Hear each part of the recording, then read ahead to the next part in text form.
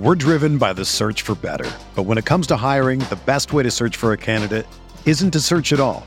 Don't search, match with Indeed. Indeed is your matching and hiring platform with over 350 million global monthly visitors, according to Indeed data, and a matching engine that helps you find quality candidates fast. Ditch the busy work. Use Indeed for scheduling, screening, and messaging so you can connect with candidates faster. Leveraging over 140 million qualifications and preferences every day, Indeed's matching engine is constantly learning from your preferences, so the more you use Indeed, the better it gets.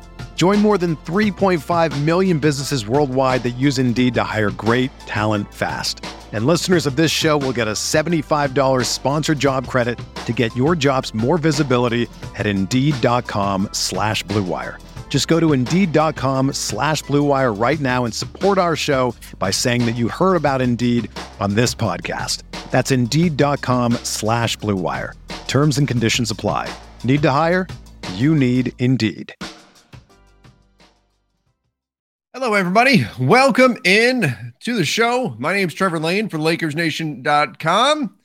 Well, the Lakers finally did it. Made a trade. Rui Hachimura, welcome to LA. We're going to talk a bit tonight about what went down, how the Lakers pulled this off, got the deal done to land the wing that they've been looking for. If you're listening to the podcast version of this over on Apple Podcasts, Spotify, wherever it is that you listen to podcasts after the fact, welcome in. If you're watching the YouTube version on the Lakers Nation YouTube channel, make sure you're subscribing there as well. And if you're joining me live right now on AMP, welcome in to the live version of the show. I am going to be taking in some callers, so you can use that feature to call directly into the show, and we'll talk Lakers basketball. It's a lot of fun, and we'll be chatting for the next hour and a half or so about the purple and gold. And again, what a night to get to talk about the Lakers, because they did just pull off that big trade, landing Rui Hachimura. We're also going to get into some of our super chat questions from our last live stream, which was the post-game show after the Lakers got that incredible win over the Portland Trailblazers. Man, that feels like it was a while ago that happened. It feels like somehow, because of the trade stuff that went on today, it feels like that was ages ago, and yet it was less than 24 hours ago that we were talking about this incredible comeback win for the Lakers against the Portland Trailblazers. It's really been kind of just some positive news like the last few days, and knock on wood, I don't want to jinx them here, but everything's been pretty positive over the last few days for the Lakers. I mean, we talk about the Anthony Davis return update, things looking good there. We talk about now winning a game against the Memphis Grizzlies, winning a game against the Portland Trailblazers, both of them where the Lakers kind of had to gut it out down the stretch and find a way to get the job done. And now you've got the Rui Hachimura trade. You know, we've been saying all along, are the Lakers going to do it? Are they going to pull the trigger on a deal? Are they going to balance out this roster and bring in any kind of wing help? I've been talking about it since July, literally, that this team is not balanced. This team has too many guards. This team is not set up properly. They needed more wings. And now here we are, Rui Hachimura coming to LA. Let's bring in some callers here. I know some people are going to be asking about this trade, what's going on with the Lakers, and all of that. So we'll bring in one right now. As soon as they get on, we'll bring them in for some questions and some comments and things of that nature. But just to break down the trade itself, Rui Hachimura heading to LA, and then you've got Kendrick Nunn and 3 second-round picks, 2 of them coming in 2028 and 2029. Now, the Chicago 2023 second also goes out. That could actually be a pretty decent second-round pick, but 3 second-rounders for Rui Hachimura. I've got Daffy D coming in. Daffy, how are you doing? Good, Trev. How you doing, man? It's a good day to be a Laker fan, right? That's right. That's right. You've got back-to-back wins, and then they get the deal done. So what are your thoughts on the trade? Do you like the deal? Rui Hachimura coming to LA? Man, I think this is great, man. I think this is like a sneaky good move by Rob, because you accomplish so many things. Rui's young. Rui's hungry. If you watch those interviews and if you've been following him this year, the guy's hungry, man. The guy, he's ready to bust out of his shell.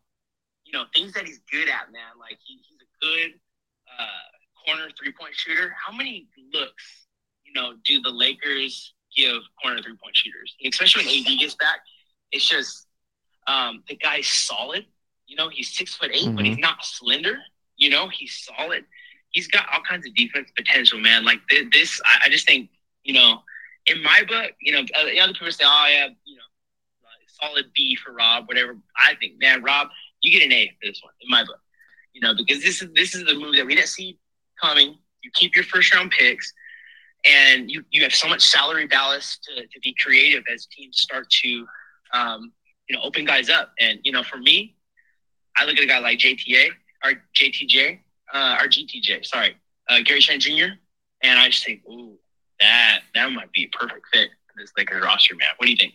Yeah, I'm in agreement. I think he could be an interesting one, but I think you're right, and you touched upon something there that we're definitely going to have to talk about on the show, and that's that you're not done necessarily, right? Because you've done this deal, because you landed a wing now in Rui Hachimura, and we can talk all about his contract, and we'll get into all that kind of stuff, how the Lakers can keep him, and they definitely can, but you're getting Rui Hachimura, and you don't have to give up your two main assets, and that's those two first-round picks, 2027 and 2029. Those are your two big assets. So now, if the right deal comes along, you can go and make that sometime between now and the trade deadline. And I also think by getting this deal done for second-rounders, does that fire the opening shot? Because all we've been hearing from the teams that are acting as sellers on the market is slamming their fists on the table and saying, give us first. Eric Gordon, I want a first-round pick. Jakob Poeltl, 2 first-round picks. Who else is I? OG Anunoby, all the first-round picks, right? Like you've got everybody is demanding first-round picks. The Lakers pull off a deal. It doesn't require first-round picks.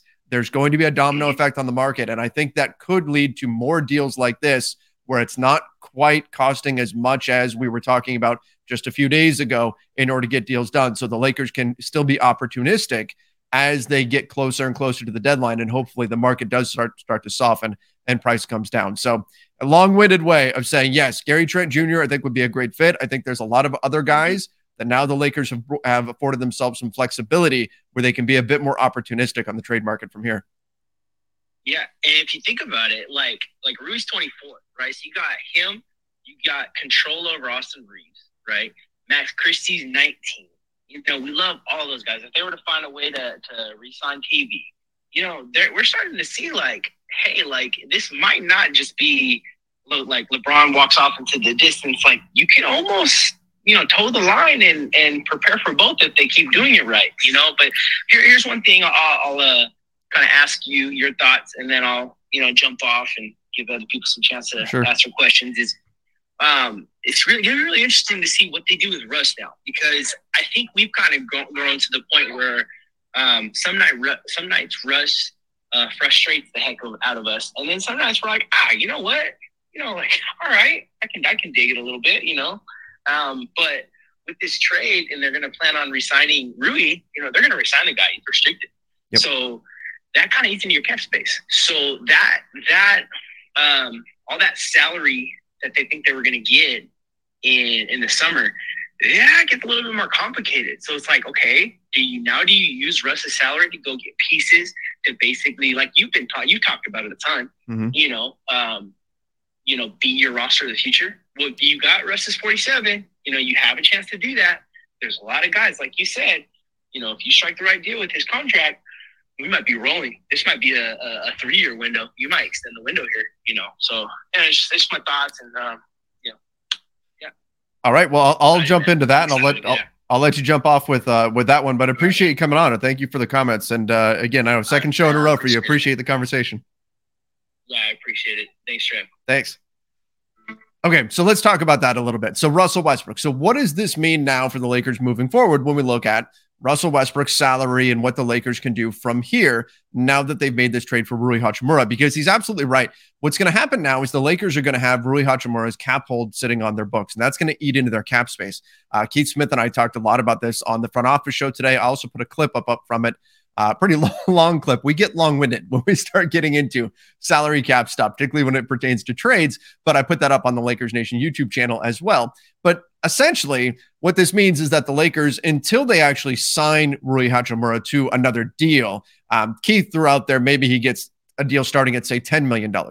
It's going to significantly, Hachimura's cap hold is going to significantly cut into the Lakers' spending power for this coming summer, to the point where it might not make sense to stay as a below the cap team unless they can get a deal done pretty quickly as far as keeping Rui Hachimura. It won't be an extension, but if they can get a deal done fairly quickly, then what they can do is use that money again. So for example, if the cap hold is sitting at right about 18 million, you've got, so let's say you have 30 million under the cap. So you've got that kind of money to go spend. Hachimura's cap hold's taking up 18 million. That only gives you about 12 million to spend. It's not worth it for 12 million. You might as well go above the cap, have your mid-level exception, have your biannual exception, hang on to all your cap holds, including Russ from last year, and just continue to operate as an above the cap team. And I know all the cap stuff gets complicated at times, but the way that it might make sense, though, to drop back below the cap and renounce, say, Russell Westbrook, renounce some of these guys that you'll have some money on the books sitting there for, just in terms of the cap holds, that money that the NBA sets aside, assuming that you are going to bring back that player. The way it makes sense to drop below the cap is if you can get Rui Hachimura to say, yeah, hey, give me a 4-year, $40 million deal, right? And so 10 million a year flat. I'm just throwing it out there to make the numbers work, right? I don't think that's actually the deal he winds up doing. But if you do that, suddenly you're 30 million in cap space or so. Now, okay, 10 million is taken off. All right, now you've got 20 million in cap space. That's significantly more than a full mid-level exception would be. That's right around $11 million. Remember, you only get that mid-level if you're an above the cap team. So you'd have a little over $11 million with the full mid-level. Your biannual exception will be about $4 million or so. So that's 15. Well, 20 is greater than 15. So you'd have 20 million, act as a below the cap team. You'd renounce your rights to Russell Westbrook, and then off you go. Now, you would also get the room exception, which would be just under $6 million after you spent all of your money. So there's still incentive to just hang on to Russ and just keep him. That's my long-winded landing spot here with that discussion, is there's still reason to just keep Russ, let him expire, and then you'll have, depending on what Rui Hachimura signs for, depending on what you do with Austin Reeves, depending on what you do with some other players, you're going to have like somewhere around 20-ish million, maybe a little bit more, maybe a little bit less in spending power to go out there and try to find some players. And then you can build your team up from there. The nice thing is that now, instead of saying, well, you're building around LeBron, AD, Max Christie, and Austin Reeves, and you'd fulfill out a whole rest of your roster, now you can add Rui Hachimura into the mix. And as Daffy, the previous caller, mentioned, he's only 24 years old. Now he's turning 25 soon, but still, he's young enough to where he can be part of your future. You can sign him up long-term. He can be your small forward or your wing. Power forward, I suppose, is more his position of the future. You can keep him around for years to come. And so you can build your roster moving forward with that kind of certainty. So as it pertains to Russell Westbrook, I don't think the Lakers necessarily have to move him. And this is where ultimately I'll land my plane here on Russ. If the rest of the NBA is continuing to tell the Lakers, if you want Russ to get off your roster, the price is a first-round pick. Then if you want anything coming back, the price goes up for there, meaning they're treating Russ as a massive negative value contract. If that's the way the rest of the NBA is treating him, which is what we've heard so far is indeed the case, then the Lakers don't have a lot of incentive to move Russell Westbrook unless there's some kind of sweetheart deal that falls in their lap where you have to use Russ's salary in order to make it happen. I don't know, something, Indiana calls up and says, hey, we'll do Miles Turner and Buddy Hield, and all we need is one first. Okay, all right, yeah. Then you put it. You need Russ's salary in that deal. Then okay, fine, whatever. Off you go. You do that. But if teams are continuing to say Russ costs a first just to take him off your roster, I don't think the Lakers have a lot of incentive to do that. Look, Russell Westbrook is not worth $47 million. He's not giving you that kind of production. And if people want to be reactionary, you can look at what happened in the game against the Blazers and say, well, Russ kind of had a quiet night. Yeah, he certainly did. But that doesn't mean that he hasn't been impactful for this team. That doesn't mean that his passing hasn't been a real thing that's helped them. In fact, Russ was on our LakersNation.com postgame show. He was the superstar of the night the game before against the Memphis Grizzlies. He was tremendous. They don't win that game without him. I think, again, he's not perfect, but he's been good enough. And he and LeBron have combined together just well enough where I don't think it's worth paying just to get him off the roster. You would have to find something very real, something legitimate, something that can really help you if you're going to move him. Otherwise, it just doesn't make sense to do so. Why give up value to move a guy that you shouldn't feel desperate to move? Again, if the right deal comes along, great. But I think the Lakers have actually given themselves even more flexibility with this Rui Hachimura trade, because now they don't have to move Russ and a first or whatever in order to get the wing help they need. They can say, you know what? We added help on the wing already. We're good. I'm sure they'd like to do more, but worst case, if everybody's just trying to fleece them, the Lakers can sit back and say, you know what? We made a good move. We're happy with it. And let's see where things go from here. All right. I am going to bring in another caller. I know we've got a number of them coming in here. Let's bring in my guy here. Senpai NFT's going to be joining in just a moment here. I know watches all of our shows, joins our post-game shows and all of that. So we've certainly celebrated together before. There he is. Senpai NFT. Hey, how are you doing, man? Can barely hear you there. A little bit. There we go. There you are. I'll talk loud. How's that sound? I got you now. How are you doing? And are you excited about this trade? Yeah, I'm doing good. I gotta say, I'm excited that there was a trade. This one, I'm kind of torn. Obviously it's a wing. It's something that we've needed. It feels like all season. So, it's definitely W there. I'm worried just that Rui's not really a great shooter. Uh-huh. Defensively, he can have lapses, but I think there's a lot of upside there, especially in Darvin Ham's system. So all in all, I'm pretty excited to see what he can do, especially in the system around LeBron and hopefully a healthy AD to see what he can do for us. Yeah, I think that's a good point. I don't think he has to come in and be like the 9th overall pick level quality, right? That's not necessarily what the Lakers need. And that's what Washington, he was always kind of held up to that standard. You have to return that value. For the Lakers, they just need to get him in there and let him be what he is, be a 6'8" wing. I mean, that's exactly what the Lakers have lacked. And I think just by having that quality, just being a 6'8" player who can get out there, he's more of a mid-range shooter than anything else, but he's physical, he's strong, he drives to the basket, he can finish through contact, he can do all those things. I think that's going to be a help, particularly when we look at the boards too, and how often the Lakers have been getting burned on the boards and how often they've been forced to go small. So I like him in that sense. I understand the concerns about the shooting though. It's weird. He shot it was 44% from 3 last season, which was a big jump up. And then he's down to 33 and change this season. I think he's going to get better looks with LeBron as a spot up shooter than he has certainly in Washington. So sure. I'm optimistic, but I don't know. There's this thing, right, where whenever a guy comes to the Lakers, his shooting percentage seems to drop. Does that concern you? That worries me a little bit. It definitely, it's just a well-known fact at this point as players come to, especially like LeBron, when they come to play with LeBron, they just get worse at shooting. There's definitely that to worry about, but hopefully, 33% is what he's shooting for this season. It's, if it gets worse than that, then I think there's probably some real reason to be alarmed. But I can't see it getting much worse than 33%. So, yeah, I'm hoping that's the floor for him as well. As far as do you see him as like a long-term piece for the Lakers? Like, can this be the guy that slots in with LeBron and AD for the next couple of years here? I definitely think it. I know he's young. But when you look at it, Lonnie's young, Austin's young, Troy Brown's young, and they've all looked good at times. So I don't see any reason why Rui can't, slot in with those guys and just keep getting better as he gets older, as he ages, and getting quality minutes, etc.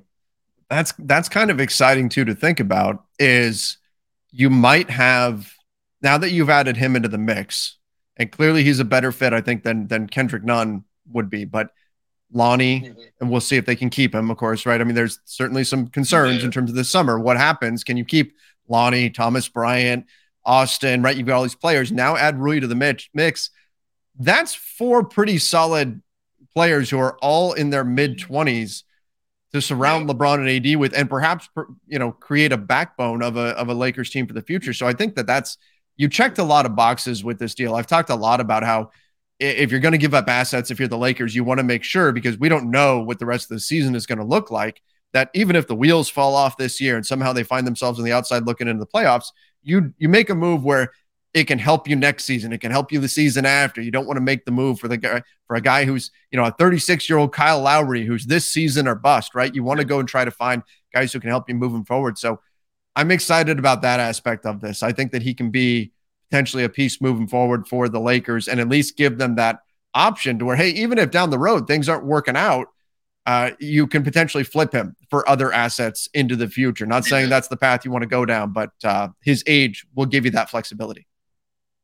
Yeah, for sure. And I think just the fact that he's him being a restricted free agent, knowing that you have at least somebody next season that's going to be on the books with you, like alongside obviously like Austin Reeves and whatnot. I think that's kind of reassuring as well, because previously it's just like you look at the books and it's, man, all these guys are expiring, and it's kind of depressing to look at because you don't know who you're actually going to get back. And so it's good to know that we have somebody who will be back no matter what next season. Right. Yeah. He'll be a restricted free agent. They'll give him a qualifying offer. They'll be in great shape to retain him, assuming they want to. Let me ask you this before I send you off here. If you've got Rui, he's sticking around. Austin, the Lakers are probably in the driver's seat to keep him. I think that's pretty clear given their contractual advantages there and everything. But looking at the rest of the guys, when we talk about Lonnie Walker, Thomas Bryant, we get into, if you want to even throw Dennis Schroeder into the mix, all of these guys are going to be Troy Brown. These guys are all free agents this summer. Who do you prioritize? If push comes to shove and you can keep one, who are you taking? I think for me, it would have to be Thomas Bryant. I think the upside there is just too great, especially we haven't even really seen what he can do next to Anthony. So I'll say contingent on how he looks next to Anthony Davis, assuming that pair is going to be as good as we think it will be. I think it has to be Thomas Bryant. I mean, it's a guy that can go and get you 20 and 15 on any given night, and he can shoot the outside shot. His mid-range shot is really underrated. People disrespect him there all the time. I think just his all-around fit with the team, with LeBron and et cetera, with AD would just be too good to pass up. Yeah, I'm in agreement. It's hard not to say Thomas Bryant when he had 31 and 14 just last night. But I agree. I think his long-term fit with AD is certainly something that the Lakers should check out. But man, thank you again for coming on here. Really appreciate it. We're driven by the search for better. But when it comes to hiring, the best way to search for a candidate isn't to search at all. Don't search, match with Indeed. Indeed is your matching and hiring platform with over 350 million global monthly visitors, according to Indeed data, and a matching engine that helps you find quality candidates fast. Ditch the busy work. Use Indeed for scheduling, screening, and messaging so you can connect with candidates faster. Leveraging over 140 million qualifications and preferences every day, Indeed's matching engine is constantly learning from your preferences, so the more you use Indeed, the better it gets.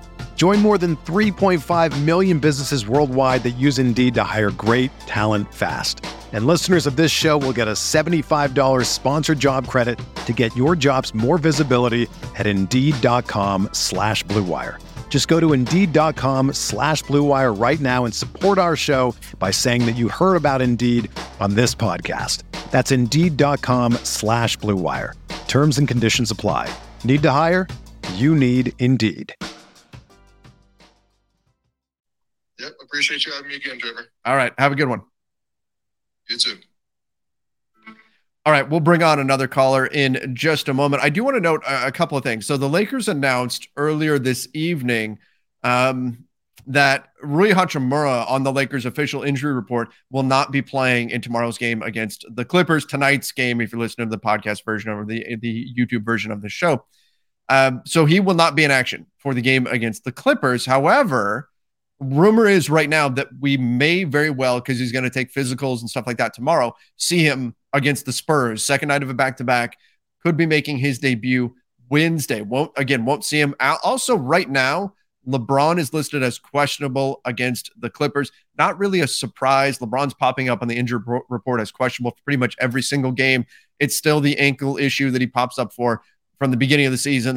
It makes it easier to shuffle him in and out of the roster lineup when need be. And, load management and all of that certainly is a factor there as well. But then we also had Austin Reeves and Lonnie Walker still listed as out. Darvin Ham had recently discussed Lonnie Walker as being closer to day today, but he won't be making his return either against the Clippers. Anthony Davis also out. I was hoping, fingers crossed, that we might see Anthony Davis before the road trip. And that would mean either Tuesday against the Clippers or Wednesday against the Spurs. See him for one of those two matchups. And then you go out on the road trip. Because I didn't think starting AD out Saturday against the Celtics, talk about being thrown into the deep end. They've been playing as, the best team in the NBA. Now, they did, if I was following along correctly on my buddy Keith Smith's timeline, they did drop tonight's game to the Orlando Magic. So, that always brings a smile to our face whenever we, the Celtics lose. Don't tell Keith I said that, but anytime the Celtics lose a game, we always feel good about that. But nonetheless, the Celtics are a very, very good team. Best record. They've been tremendous. And so to ask Anthony Davis or Rui Hachimura or Lonnie Walker or Austin Reeves, any of these guys to get thrown right back in against the Celtics, that's a tall order, right? So I would like to see Anthony Davis, then Rui Hachimura, Lonnie Walker, if he's available. Austin sounds like he might be a little bit further up, but we'll wait and see. If any of them are able to go against San Antonio, I think that would be a nice kind of warm-up for them before getting thrown into the deep end against the Celtics. Now, there is some benefit, though, to waiting as well. It's not ideal to have to come back against Boston, but if you wait, the benefit is the Lakers don't play Thursday. They don't play Friday. So you get a couple of extra days there to recover before you go play. Now, it is in Boston, though, on Saturday, and it is the start of a fairly long road trip. So kind of figuring out what the pros and cons are there. But for the moment, we know all of those guys will be out for the game against the Clippers, including Rui Hachimura will not make his debut just yet. All right, I do have some more folks coming in here with the call-in. Let's go right here. And by the way, guys, you can use the AMP app. That's how we're doing this, how I've got people calling in. So if you're listening to the show, I usually put it out there on my social media when we're going to do, when I'm going to record the Lakers Nation podcast, put it out there, live stream it while we're on AMP, and that allows people to call in and chat, and it's a lot of fun. B Hill, how are you doing? All right, Trev, how are you? I'm doing good. Just a busy day today, certainly with the Rui Hachimura trade. It caught me off guard. I was in the middle of the grocery store when the trade went down. I went, oh my gosh! Like I was, for a moment, I was making the decision: do I abandon my cart? Do I have time to go pay for all of this and make it back and get into the studio and record something? What do I do? I wound up recording. If you guys watch the Lakers Nation YouTube channel, I've recorded it from my car. I went, this is breaking news. I can't wait. So that was my immediate reaction, was finding out in the middle of the grocery store that the Lakers just pulled off this trade. What was your reaction, and where were you when you found out that the Lakers made this trade? So to tell you the truth, I posted after he scored 30 the other day. I screenshot it because Sons had come and said, that they were ready to shop him and get rid of him. Uh-huh. And I posted in the Lakers Reddit chat, screenshotted, hey, Lakers need to take a look at this guy. He just dropped 30. I think he'll be solid. And sure enough, they did. But I was working. I work from home. I looked down at my phone and I just see Lakers are in deep trade talks. I'm like, what? I'm going through my phone. I'm looking at just typical reading all the. They're like, oh man, they got him. But so I want to talk about him for a second. Sure. He kind of reminds me, as far as what I would expect him and what I would want from him, a guy like a Grant Williams, okay, or Derek White type production. So the Celtics gave up a first round pick swap for Derek White. He averages 11 points a game and shoots about 37% from three. Grant Williams wants about $60+ million this offseason. He averages 9 points a game and shoots about 37% from three. Now both of those guys are excellent defenders, but they almost complete their team. Those are the kind of guys that that we should be looking for. And he is that kind of guy to me. And I hope that he could have that same kind of production. He's not going to be a world beater. He's not going to just come in and, be some whatever. But if he could just be that for this team, that is like, that pushes us so much higher because we've all looked at the guys that are, I guess, the others, like Shaq says, and we want more from those guys. Like we're basically trading a guy in Kendrick Nunn that set out all last year and didn't provide very much to us this year. I mean, he had his moments and some second round picks, and we kind of just swapped back some seconds from that we got in our rush trade back to them for him. So we can get that type of production. It's a win-win all the way across for him. For us to bring him in. Yeah, and I get what you're saying there. His game isn't going to be the same as Derek White or Grant Williams, but just in terms of the positive value he brings on the court, being that kind of player. Yeah, and, we can look at this. It's a little bit apples to oranges in that Derek White was seen as he was going to be until they got, Brogdon, going to be the final piece for the Celtics, was going to help them potentially win a championship. And I don't think Rui Hachimura is that. But I think in terms of value on the floor, yeah, you're right. That's the type of guy he can be. I don't think we don't want to go in here and say this guy is a superstar. This guy is going to be putting up 20 a night or anything like that. But if he can go in and play that kind of a role, just be a physical presence in the paint, help a little bit on the boards, be switchy defensively, occasionally knock in a three, slash to the basket, right? That's all you're really looking for. I've actually seen some Wizards, and this is interesting. So this is not every Wizards fan out here. So I don't want to characterize all of them as having this opinion. But I've seen some Wizards fans who are upset saying, we traded this guy so that we can give these minutes to Kyle Kuzma, and I like Rui Hachimura better than I like Kyle Kuzma. And I've seen it. Yeah, so I mean, look, if he is anywhere in that realm, and I don't know for sure that he will be, personally, I would probably lean Kuz. If you told me both of them are the same price, I would probably lean towards Kuzma. But there's a number of Wizards fans out there upset right now saying they picked the wrong guy. If you get anywhere near Kyle Kuzma-esque production, 3 seconds is a home run. 3 seconds is we've been talking about how we'd give up a first to get Kyle Kuzma back. 3 seconds is a home run if you're getting that kind of production. So I am with you on that for sure. Right. And one last thing, I guess this is kind of like beating a dead horse. We've all talked about it. But from my perspective, when it comes to after making this trade and even before, just to me, I feel like, no, you don't want to give up draft picks just to get rid of Russ.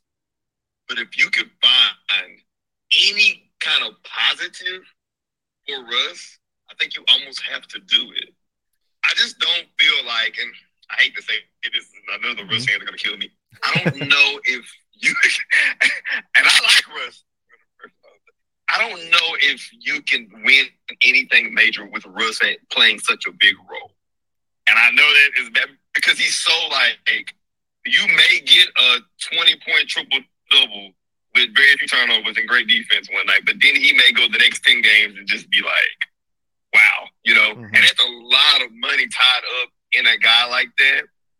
And I know now that we got the trade today, we don't have as much money this offseason, maybe, to go and sign guys. Let's take advantage of the money we have in Russ to go get some more guys. But I just know it's coming. I know Indiana's going to have to make an I've said this before on the other shows, but I know Indiana's going to have to make a choice on Miles Turner. I can just see it. Like, he's not going to sign an extension with them. They're going to have to make a choice. Yeah, let's go. Let's go make that offer again. If they say no, you go on to something else. I just feel like if you really want to maximize these next couple of years, AD and LeBron, and what you're trying to build up now, you kind of got to move on from it. I know you don't want to give away draft picks just to do it. Correct. But, man, you got to go looking for it. I mean, and I seen today, I don't know how good the source was. I don't know if everybody saw it, but that on Spurs Talk, that they were saying that the Lakers and the Spurs were still open to the Jakob Poeltl, Josh Richardson, Doug McDermott. Right. That may be my last choice, but it's not that bad of a choice either if you decide to go that route to get those guys. They kind of complete your roster when you break these guys like that too. So. All right. Yeah, I'm going to I'll address all of that, and I appreciate you for coming on here again. You got it. Thanks. All right. Thank you. All right. I'll bring on another caller in just a moment, but I do want to get into those two topics that he just threw out there. So Russell Westbrook, if you're going to move him, would you do it if you can get Miles Turner and Buddy Hield now? If Indiana can't figure out a way to move or to sign an extension with Miles Turner, if they're afraid they're going to lose him this summer in free agency, and they call up the Lakers and say, hey, remember that deal? that we talked about right before media day, the 2 firsts and Russ unprotected for Miles and Buddy. We'll do that again. If they're willing to do that, I think it's still something you have to consider if you're the Lakers. Now, you're going to have to pay Rui Hachimura. You'd have to pay Miles Turner. Buddy Hield's under contract for next year. So there goes, like, any of that spending power you're going to have, that's gone. That's long gone at that point. You are committing to being an above the cap team. Now, there are some advantages that come with that in terms of you would have your full mid-level exception. You'd also have your biannual exception that you could dip into in order to help you perhaps go add talent. But that would basically be your team. It would be LeBron, AD, Miles Turner, Buddy Hield, Rui Hachimura. You should be able to retain Austin Reeves. Max Christie's under contract. Damian Jones has a second-year player option if you don't wind up using him in a deal. So that's essentially the team you're building around, which is not bad. That's not bad. You may wind up having to say goodbye to either Thomas Bryant or Lonnie Walker, maybe both, depending on what they get on the market. Could be, maybe you find a way to keep both. I don't know, but it wouldn't be easy. It wouldn't be easy to keep them both. But that's your team to build around, which isn't the worst thing. I think you can make an argument why you should go ahead and do that. But again, if you don't wind up moving Russ, that at least keeps open, and you don't take on future salary, that keeps open the possibility that you can be a landing spot on the market for free agents. Now, you're not getting Kyrie, right? By the way, I should just throw it out there. With this trade today, unless the Lakers do something drastic, Kyrie's out the window. Any talk of that, it's over. It's done, because the Lakers now can't even get to that 34-ish million in cap space. Now, again, that's if they do suddenly trade Anthony Davis for expiring contracts. Okay, so never say never, I guess. But in any likely scenario, they no longer have even the kind of money that could tempt Kyrie. I mean, you'd have to take a pay cut just to take let's say the Lakers could get to 34 million in cap space. That would still be a pay cut to go get Kyrie to come to LA. There's no way he's going all the way down to the 24 million that the Lakers will be able to offer now. They've brought in Rui Hachimura. Now, that, I suppose that's unless Rui doesn't click.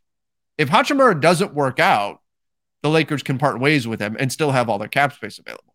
I'm just looking at it as though he's going to work, and maybe I'm being overly optimistic about that. But if he doesn't work out, I suppose the Lakers could still move on and open up that cap space for a Kyrie. But everything we've heard is that the Lakers did not do this trade for Rui Hachimura to walk away at the end of the summer. That's not what they did this for.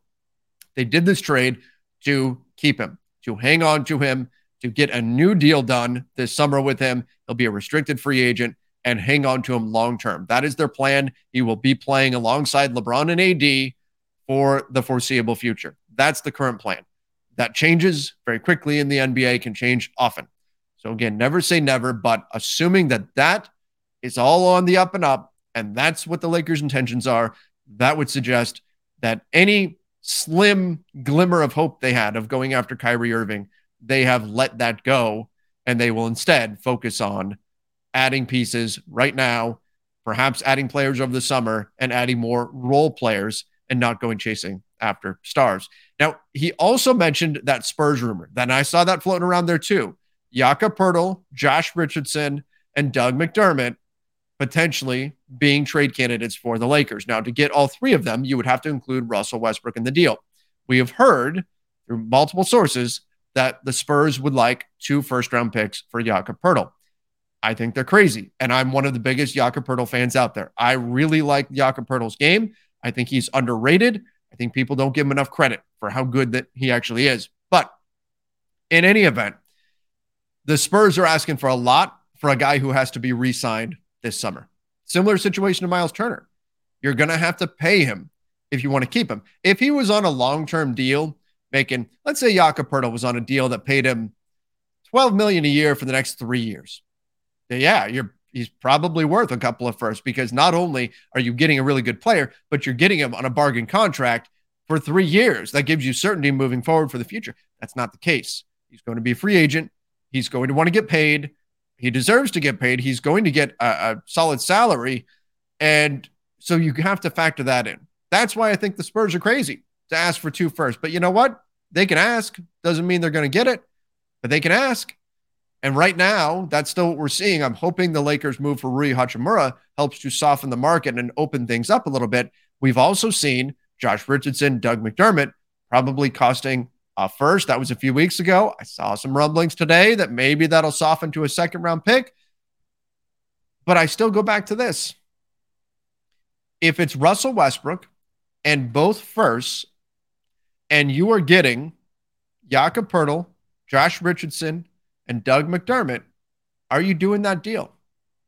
And again, I like Jakob Poeltl. I like Jakob Poeltl a lot. I don't know if I'm doing it. I'm leaning no. And I think I like all three of those guys. I like their fit, but I don't know how much that really moves the needle for you. Does that move turn you into a contending team to where you can say, yes, we are now in the upper echelon of the Western Conference. If we do this deal, this is worth putting in both of our first round picks, because that's what the Spurs are going to. They want both picks just for Poeltl. So if you're trying to do something where you're giving them Russell Westbrook, who I don't have as a negative value for the Lakers, you're losing something legitimate with his passing skills. You are losing both those picks, and you're getting Josh Richardson. You're getting Doug McDermott. They can provide some wing play that you still need, even with Rui Hachimura coming to town. And you're getting a young big in Jakob Poeltl. I don't know if that one checks the box for me. Wait, I'll put it to you this way. If the Lakers didn't do Miles Turner and Buddy Hield for 2 firsts, I don't see why Jakob Poeltl, Josh Richardson, and Doug McDermott would be a done deal for 2 firsts. I'm not saying you can't argue that package is on the level there, but I think it's a bit tougher of an argument, because I think at their best, Buddy Hield and Miles Turner are better than Poeltl and Richardson and McDermott. So I'm not doing that deal. If I'm the Lakers, I'm not likely to do it. Now, if you want to start talking about putting protections on those firsts, and then maybe you get into something that you can do. Maybe there's something there, but I'm not holding my breath that the Lakers get that one done with the Spurs unless San Antonio significantly comes off that asking price. I think that's what's going to have to happen there. All right. I'm going to bring in another caller here in just a moment. We've got Rish Nation coming in, and then we'll move on to another one. By the way, thank you everybody who's been calling in. Appreciate all of you for joining me tonight on this live show. And again, if you're watching on the Lakers Nation YouTube channel after the fact, you're listening to the podcast version over on the Lakers Nation podcast feed, on Apple Podcasts, Spotify, wherever. Again, appreciate all of you for joining us on this show. Rich Nation, how are you doing? What's up, Trev? How are you doing tonight? Doing well. Let's talk some Lakers. What's on your mind? I kind of just wanted to run some questions by you. Sure. The first one was, how do you think LeBron feels about this whole situation about the Lakers actually making a trade? Is he feeling more optimistic about staying in LA for like more years? Yeah. So he signed the extension over the summer. And so that's obviously a very strong signal that he wants to stay in LA. We've heard some rumors lately that he doesn't want to leave LA. That's not what he would ideally like to do. His goal is still to finish his career with the Lakers. That's still the plan. But he made some comments the other day when the Lakers got crushed on the boards against the Grizzlies. He talked about how undersized the Lakers were, about how the Grizzlies have all these guys that are, I'm paraphrasing, but he said something to the fact that they've got a bunch of guys who are 6'7", 6'8", and we don't have those guys. And now the Lakers turn around and trade for a guy who's 6'8". So, if I would have applied myself, I could have gone to the NBA. You think so? Yeah, I think so. But it's just like, it's been done. I didn't want to, I was like, I don't want to be a follower. Hi, I'm Jason Concepcion. And I'm Shea Serrano. And we are back. We have a new podcast from Wondery. It's called Six Trophies. Woo! And it's the best. Each week, Shea Serrano and I are combing through all the NBA storylines, finding the best, most interesting, most compelling stories, and then handing out 6 pop culture themed trophies for 6 basketball related activities. Trophies like the Dominic Toretto I Live My Life a Quarter Mile at a Time trophy, which is given to someone who made a short-term decision with no regard for future consequence. Or the Christopher Nolan Tenet trophy, which is given to someone who did something that we didn't understand. Catalina Wine Mixer trophy. Ooh, the Lauryn Hill You Might Win Some, but You Just Lost One trophy. And what's more, the NBA playoffs are here, so you want to make 6 Trophies your go-to companion podcast through all the craziness. Follow 6 Trophies on the Wondery app or wherever you get your podcasts. Listen ad-free right now by joining Wondery Plus. LeBron hasn't given an official reaction, but I'd have to imagine that he's fairly pleased with the deal. He knows that this roster was imbalanced. He knows they needed more help on the wing, and it was glaringly obvious when they got destroyed on the boards against the Grizzlies, and somewhat miraculous that they were able to still win that game. So I'd imagine that this does not hurt how LeBron sees this team moving forward. I'd have to imagine that this helps his overall perception of the club and his optimism in the team moving forward. That's my opinion. Right. I had the same idea. Like he's just feeling more optimistic about like how the roster is. Like Rob's actually like giving him backup, kind of like giving him the hand. You know. Mm-hmm. For sure. What else did you want to talk about? I have one more question. So what's your like thoughts on like the next week's games schedule? Are you talking about the road trip? Yes. Okay. So it's tough, but from everything we've been hearing, that road trip should include Anthony Davis. Like I'm holding my breath and hoping that we get to see AD on Wednesday. I think it's more likely we see him on Saturday, but if you've got AD back, and by the way, like this is, I don't want to jinx anything here, but you got a game against the Clippers. The Clippers have been hot and cold. They just had a pretty strong performance, but then you get San Antonio on the second night of a back-to-back. Like no game is ever in the bag. It's, nothing is a gimme in this league anymore, but you've got a chance to where you could, if you can find a way past the Clippers, you could run off a little 4-game win streak before you head on to the road when you add in the Memphis and the Portland wins, which would be great looking at the standings. But to get to your question, the road trip. So you've got Boston at Brooklyn. Then you have a day off in between. Then you're at New York, second night of a back-to-back there. Brooklyn and then New York back-to-back. Then you go at Indiana, and then you finish up at New Orleans. So there's some tough games in there. I think it's not going to be easy. I think Brooklyn, obviously, without Kevin Durant, that makes it a little bit easier, but still not an easy game by any means. It's going to be a tough road trip. Boston, I think the two toughest matchups, frankly, with Durant being out, it's Boston and the Pelicans. If the Pelicans have Zion back, we'll see that, that health may be a big factor there too, but the emotions are going to be running high in New Orleans for that game as well. So I think there's an opportunity. If the Lakers can find a way to go 3-2 on this 5-game road trip, I would consider that very successful. I think what's interesting is, as we had a previous caller mention, Indiana's been sliding. I do wonder if the Lakers, when they go visit Indiana, if they can hand them a loss, if they can help nudge Indiana towards making a trade as well before the deadline. You'll have, 6 or 7 days there before the deadline when the Lakers play them on February 2nd. So I think that's one to keep an eye on. But again, my ideal outcome for that 5-game stretch, if you can find a way to go 3-2, I'd be feeling pretty good. Yeah, I agree. 3-2 would probably be best case. And going back to like the Spurs game, I say if we win the Clippers game, we end up resting LeBron and bring AD and Roy back, just like give some reinforcements for that game. But we'll see what they do. Yeah, that's not a bad thought. They could very well wind up doing that. Rest LeBron. They may rest LeBron second night of a back-to-back regardless. If you wind up bringing in Rui Hachimura, bringing in AD, maybe you feel like that's just, even if they have to get their legs under them, maybe that's enough firepower still to take out San Antonio. But anything else? No, that's it. Have a good night, Trev. All right. Hey, thank you very much for coming on. All right. We do have a few more to get into here. I do want to bring up, and I'm going to bring up another caller in just a moment. I do have a few super chat questions that came in after our last post-game show, which was just last night. Again, it doesn't feel like it was less than 24 hours ago, but after the Lakers went over the Blazers.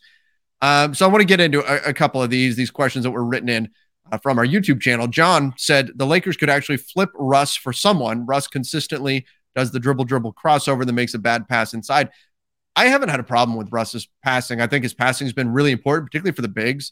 When you look at Wenyen Gabriel, you look at the percentage of his buckets that have come off of Russell Westbrook passes. They seem to have a really solid mind meld there. Thomas Bryant has had a pretty good connection with Russ, as well as Anthony Davis. Anthony Davis has got a lot of lobs from Russell Westbrook. And then let's not forget, Rui Hachimura, the newest Laker, also has experience playing with Russ. In fact, right now, Troy Brown Jr., Thomas Bryant, Rui Hachimura, Russell Westbrook, all former Washington Wizards. Now, they don't all overlap in Washington, but nonetheless, you have 4 former Washington Wizards now on the Lakers. So I think I don't think you have to move Russell Westbrook. They certainly could, but I do think you're going to have to account for that passing going away. Dennis Schroeder, look, he was great.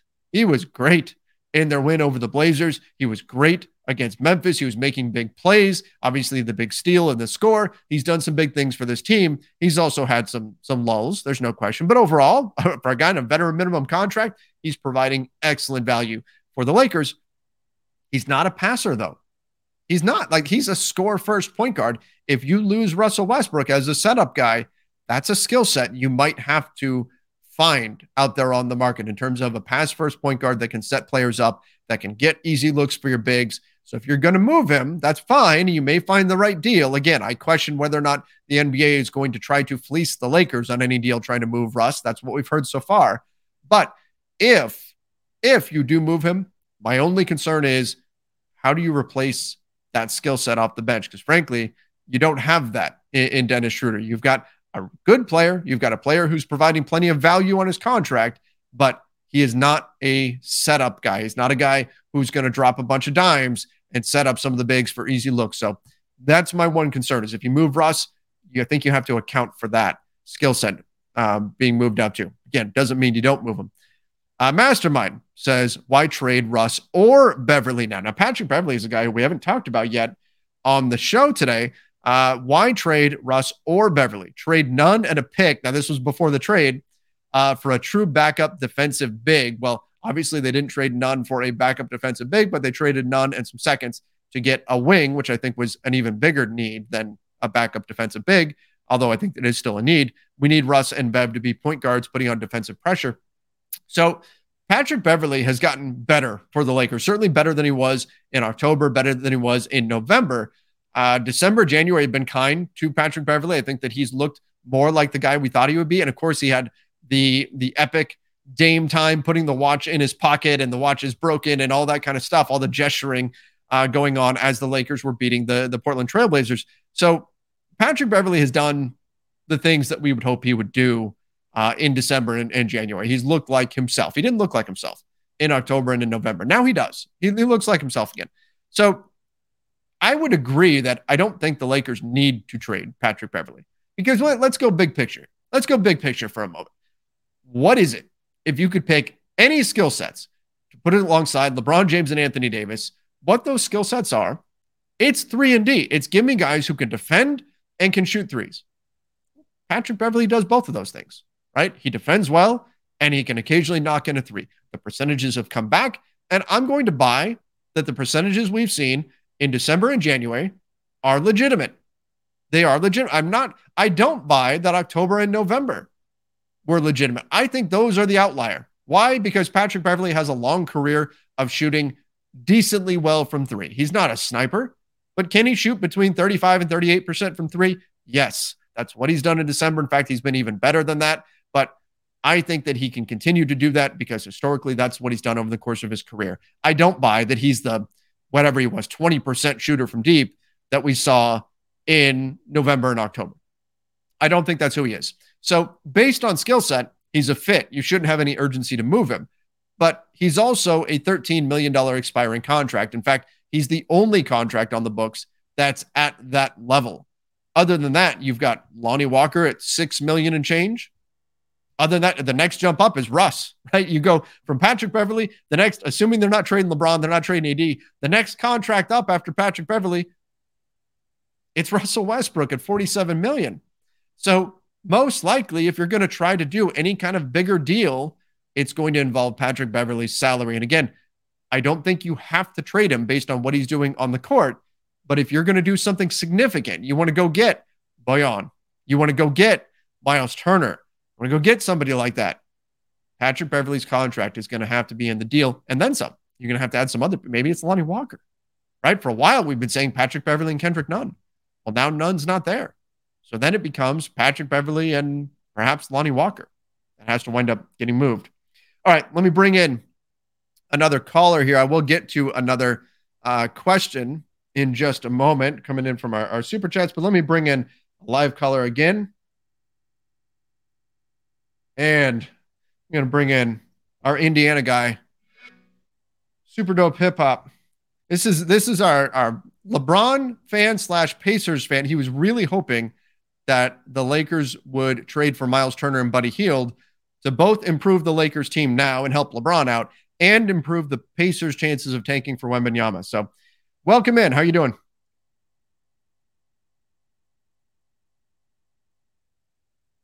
Are you there?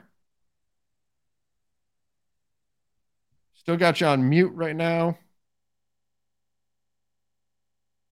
When you need mealtime inspiration, it's worth shopping Kroger, where you'll find over 30,000 mouth-watering choices that excite your inner foodie. And no matter what tasty choice you make, you'll enjoy our everyday low prices, plus extra ways to save, like digital coupons worth over $600 each week. You can also save up to $1 off per gallon at the pump with fuel points. More savings and more inspiring flavors make shopping Kroger worth it every time. Kroger, fresh for everyone. Fuel restrictions apply.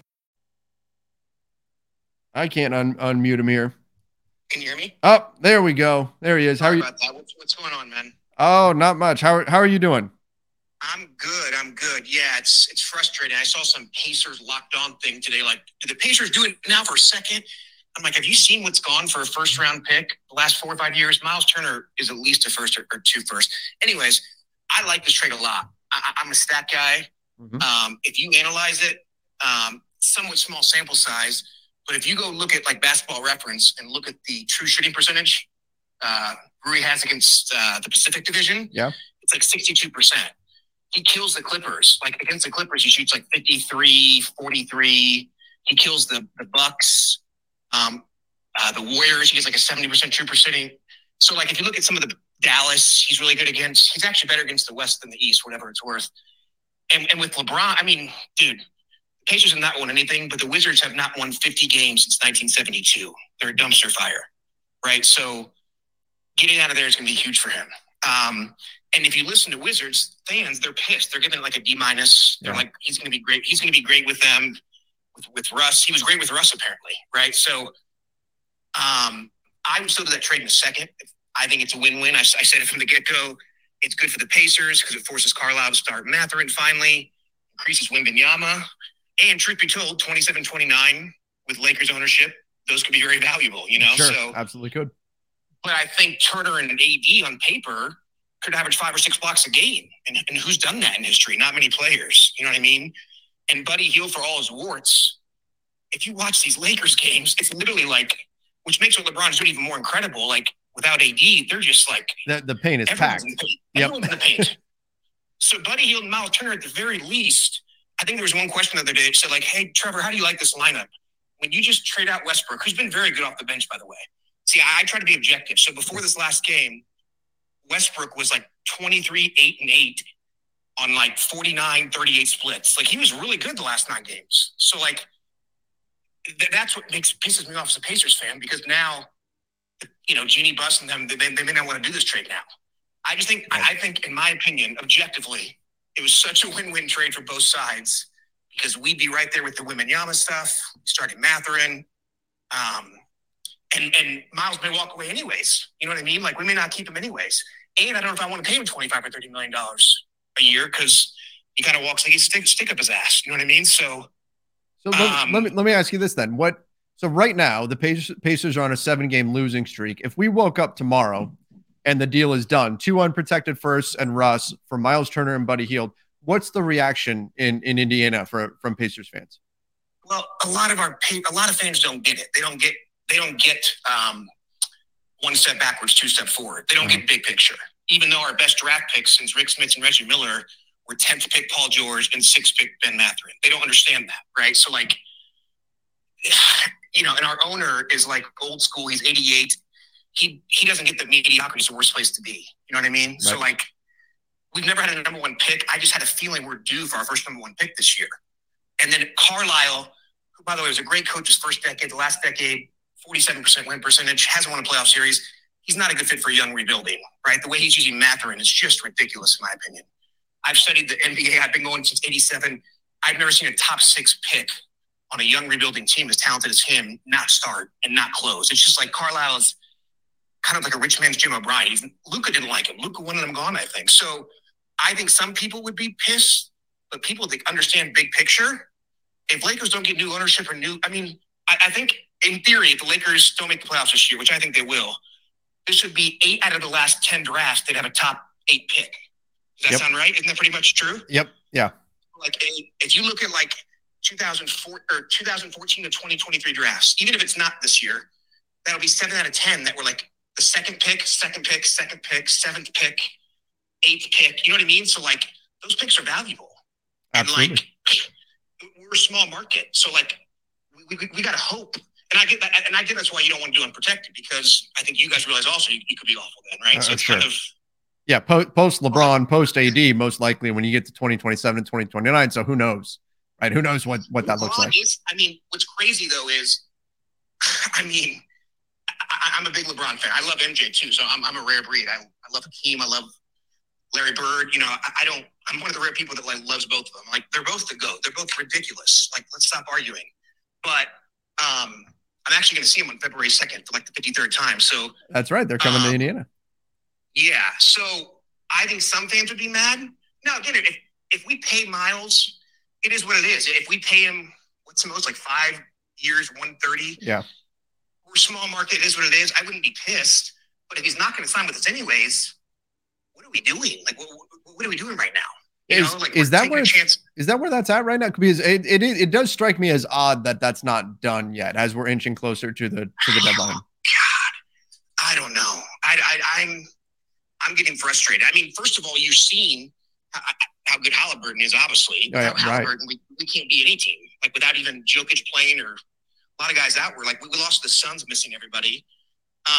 So I mean, I had mixed emotions. If we re-signed him, he has objectively looked much better this year without Sabonis and with Halliburton. But I also just worry. I don't know, like the way he runs. You know what I'm talking about? The way his gait's kind of weird. Yep. And when he goes for a block, when he lands on like one leg, I've seen enough plays where I get the it's the Anthony Davis feeling all over again, where I'm holding my breath, like you're waiting for something bad to happen sometimes, and so that's the concern, right?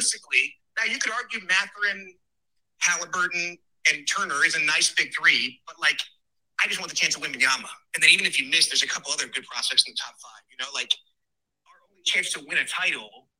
And Pacers fans don't get it. Even like the Spurs in '97, right? Like they were lucky that Robinson got hurt because then they got Tim Duncan.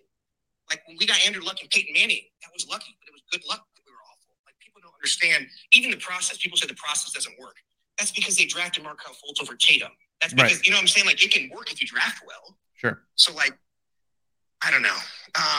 But back to this trade, I think it was a no-brainer trade. I know the Lakers have good scouting department minus the Tatum thing. But if you really look at the history, 10% of second-round picks are better than a good role player? Yeah, something 5%? Like that. It's Whereas low.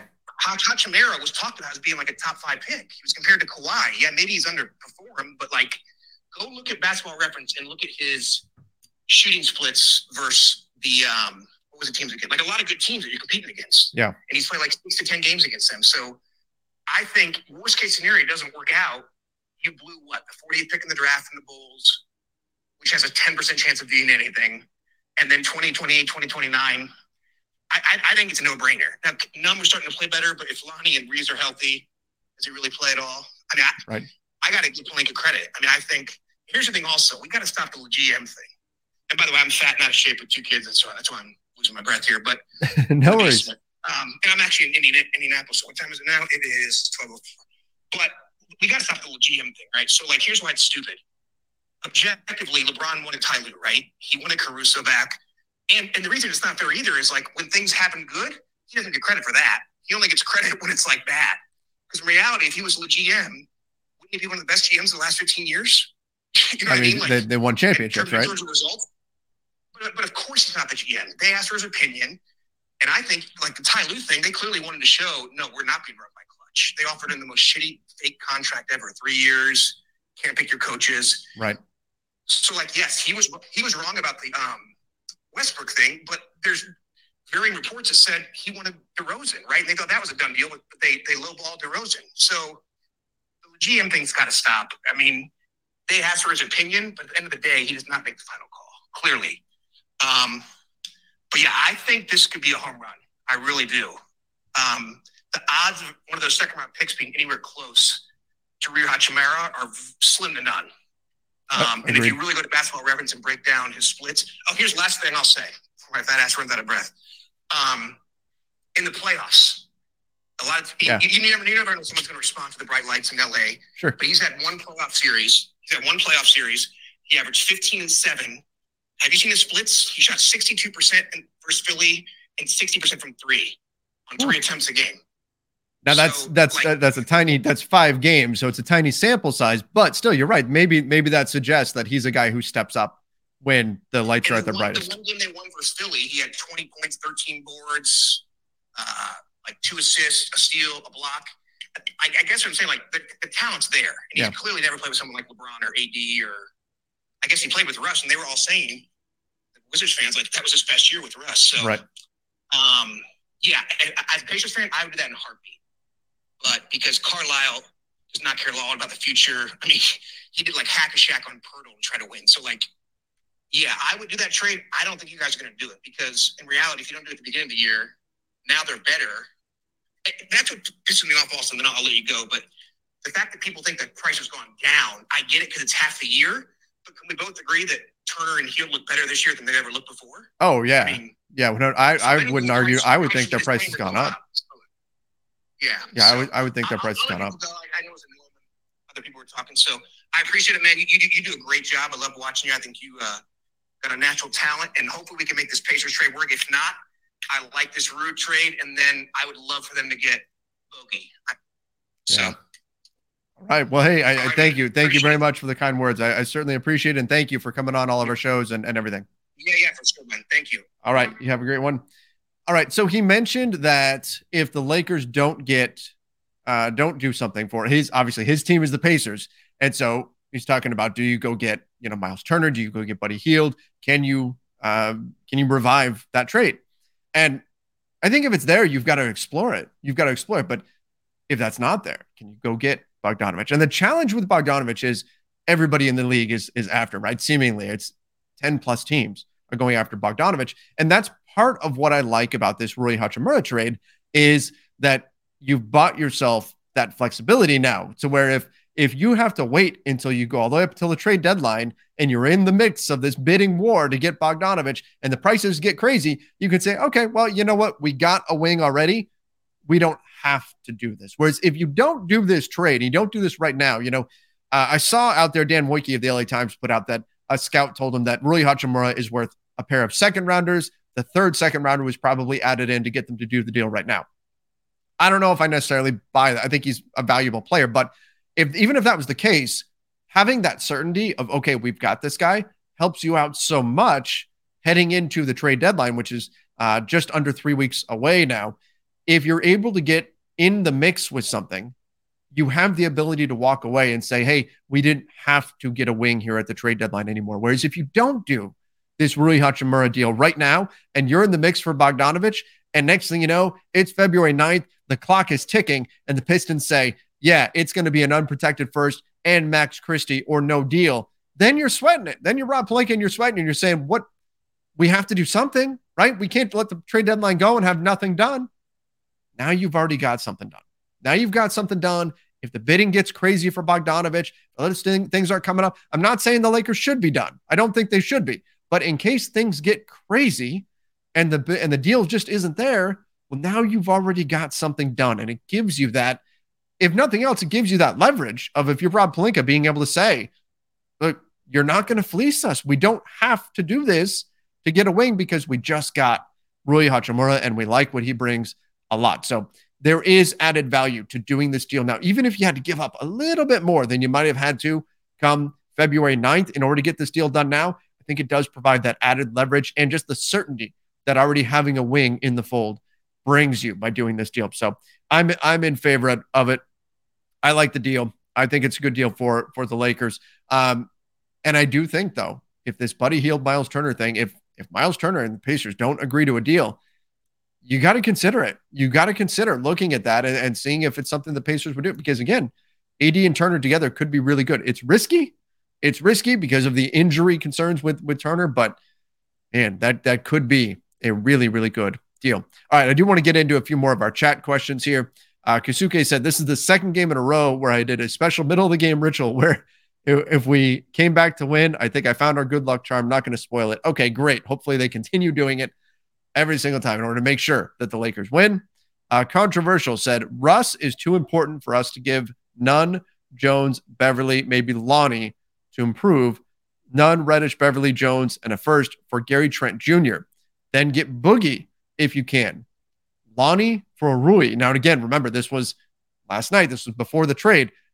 I would have to imagine that this person is not upset at all that the Lakers managed to turn Nunn into Rui Hachimura instead of Lonnie Walker, who has had a much better season, I think, than Kendrick Nunn. Kendrick Nunn has had his moments, but Gary Trent Jr. is interesting too. We talk about Bogdanovich. If the Bogdanovich bidding is getting crazy, Gary Trent Jr. wouldn't be a bad fit either. Now, I like the size that Bogdanovich brings at 6'8", something like that. And then Gary Trent Jr. isn't quite that big, but just in terms of bringing shooting, I mean, he's been a Laker killer over the years. That wouldn't be a bad move either. If you could go get a guy like Gary Trent. Do one more of these before we go back into our call-in. So Daryl said, so many people try to say the Lakers are bad, but when have we ever seen LeBron, AD, and Westbrook healthy for a long stretch? They don't even have Austin right now.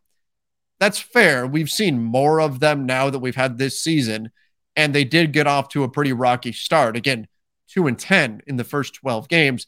So that doesn't inspire a whole lot of confidence. I'll say this. He's right in the sense that Daryl here is right in the sense that, we haven't seen enough of them to completely close the door on that trio being something.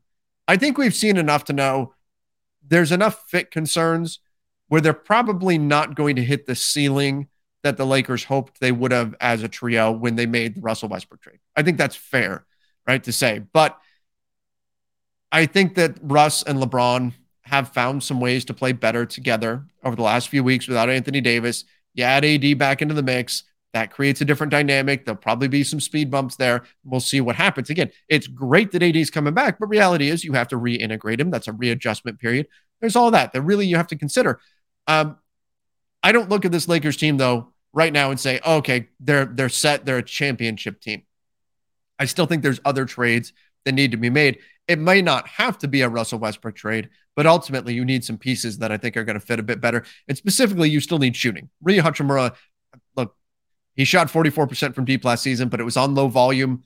Low volume again this season. He only takes 3 threes a game. That's not a ton in today's NBA. He's only shooting 34% from deep, 33 and change, really. So he's not a negative three-point shooter, but he doesn't check the box of, okay, hey, now we're set. We've got the three-point shooter that we've been looking for. So I think that's something the Lakers still need to go find. All right, let me bring in another caller here. And while that caller's coming in, may take just a moment, but while that caller's, oh, there we go.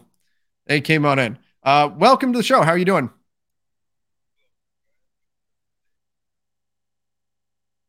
Sorry, say that again. You're a bit quiet there. Yeah. You hear me? Yep. Yeah, I can hear you now. Yeah. So how are you doing today? Doing well. Exciting day with the Lakers pulling off a trade. Yes. I like the trade.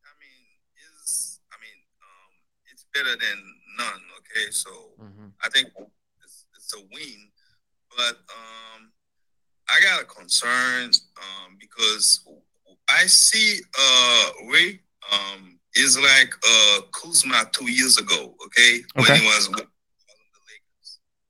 Okay, so I remember when Kuzma was on the Lakers, Lakers fan was like always mad at Kuzma, and we always want to trade him. You know what I'm saying? So I see Rui like this right now because he's still young, but he might be he might become Kuzma right now in maybe in 3 to 4 years. I don't know, maybe less than that. We never have patience with our young players, right? And LA pressure is gonna be a pressure for those young players. So it might be even worse than Kuzma was 2 years ago. So I like it, but I got some concern. About it. Okay.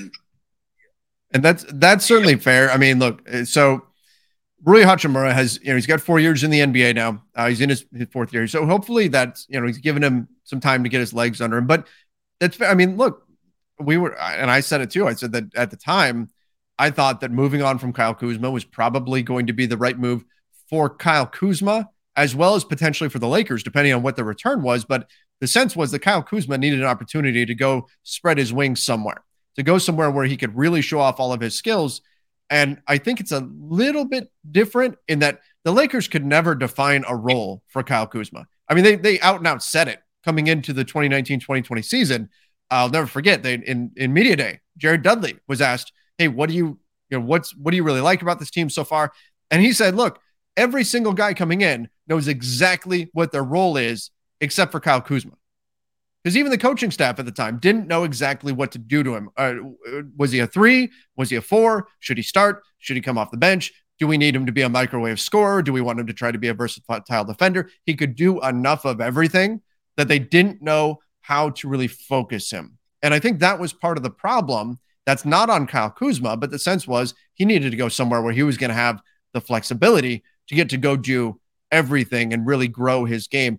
I don't know if the same holds true for Rui Hachimura. It's a very specific skill set that the Lakers need right now. They never really, and part of the reason why Lakers fans wanted to move Kyle Kuzma was he wasn't shooting well enough. Now, Rui Hachimura is not a great shooter in his own right, but the hope was that once you traded Kuzma, you would still get back other players of his size and of his skill set that maybe could just slot into that role player type of mentality a little bit easier than Kyle Kuzma did. And I give Kuzma credit for fitting into that role as well as he did, despite having talent, I think, to exceed that role. I think with Rui Hachimura, you can put him into a situation where he's going to get more open looks than he ever has before, where defensively, he's going to be asked to just do the little things in terms of rotating, rebounding, boxing out, use that 6'8" frame.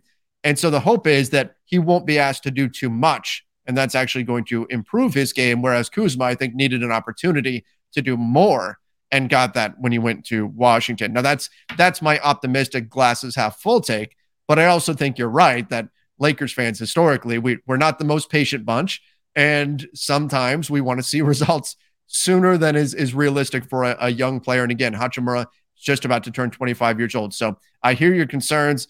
I get it. I hope that's not where we wind up, but you do bring up a valid point there. Yeah.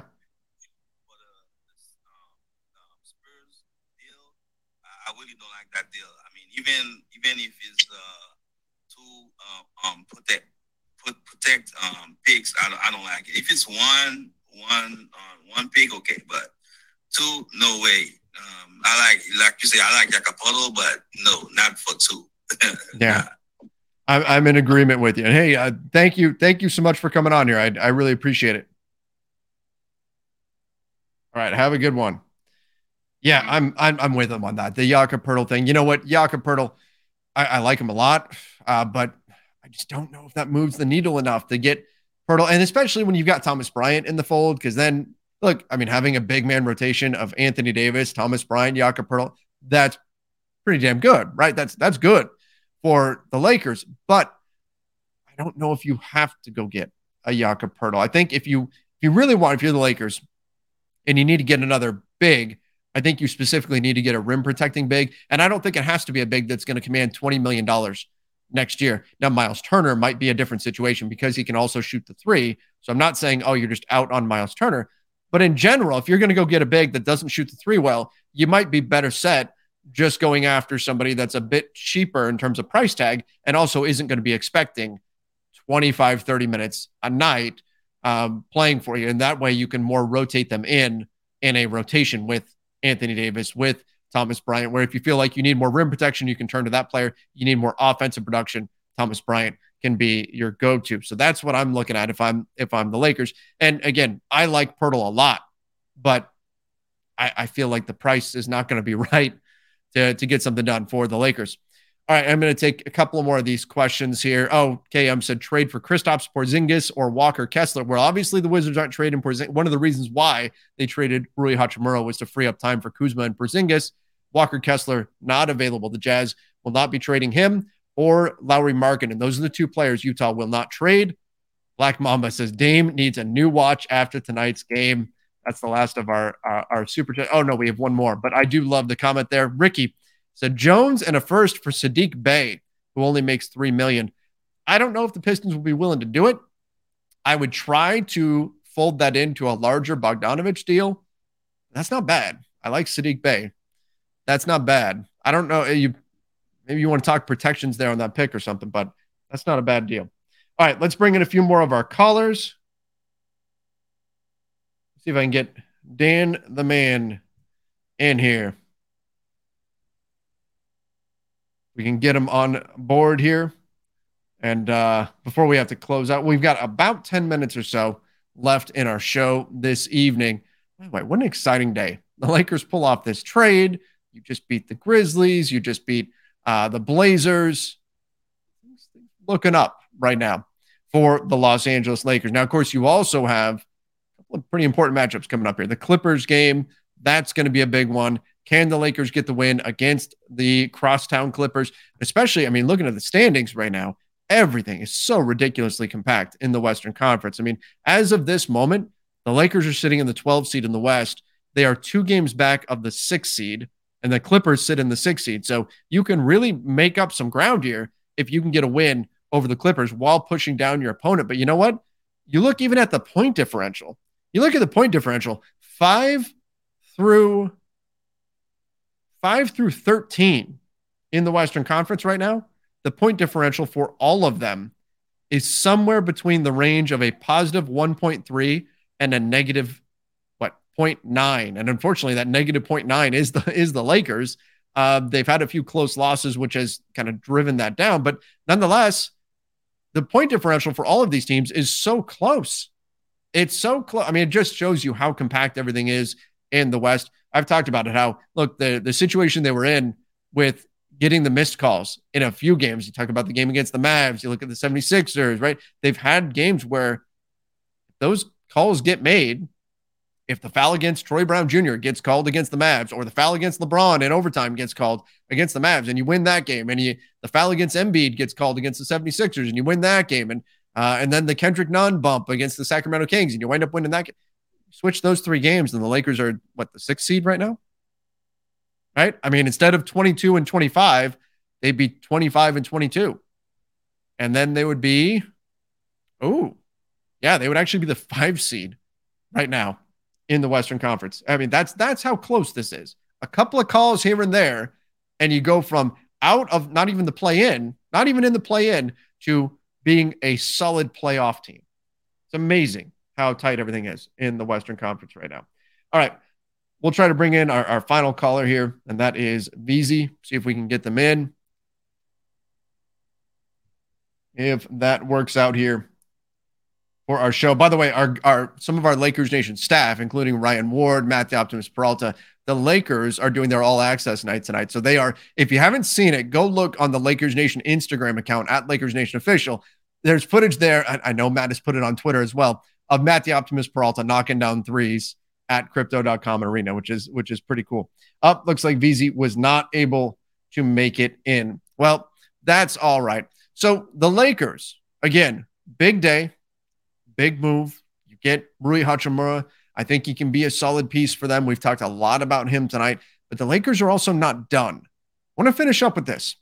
The Lakers have opportunities to make other moves here as we head into the trade deadline. And the question is going to be, it's not just what's available right now, but what do they want their summer to look like? What do they want that to look like? Do they want to be an above the cap team where you've got a mid-level exception of about $11 million and a biannual exception of about $4 million? That's your spending power and then veteran minimums? Or do they want to operate as a below the cap team where you've got your cap space to spend and then the room exception, which will be $5 million and change, and just under $6 million that you can go spend? That's going to be a big question for the Lakers.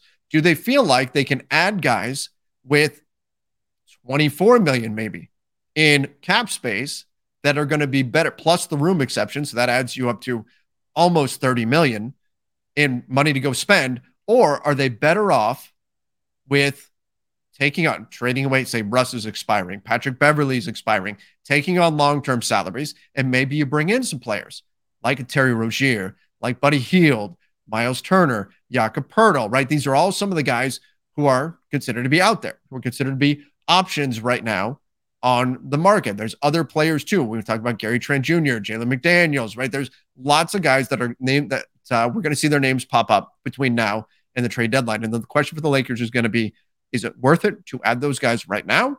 Or are they better off waiting and trying to get something done over the summer? Again, I've talked about it a lot.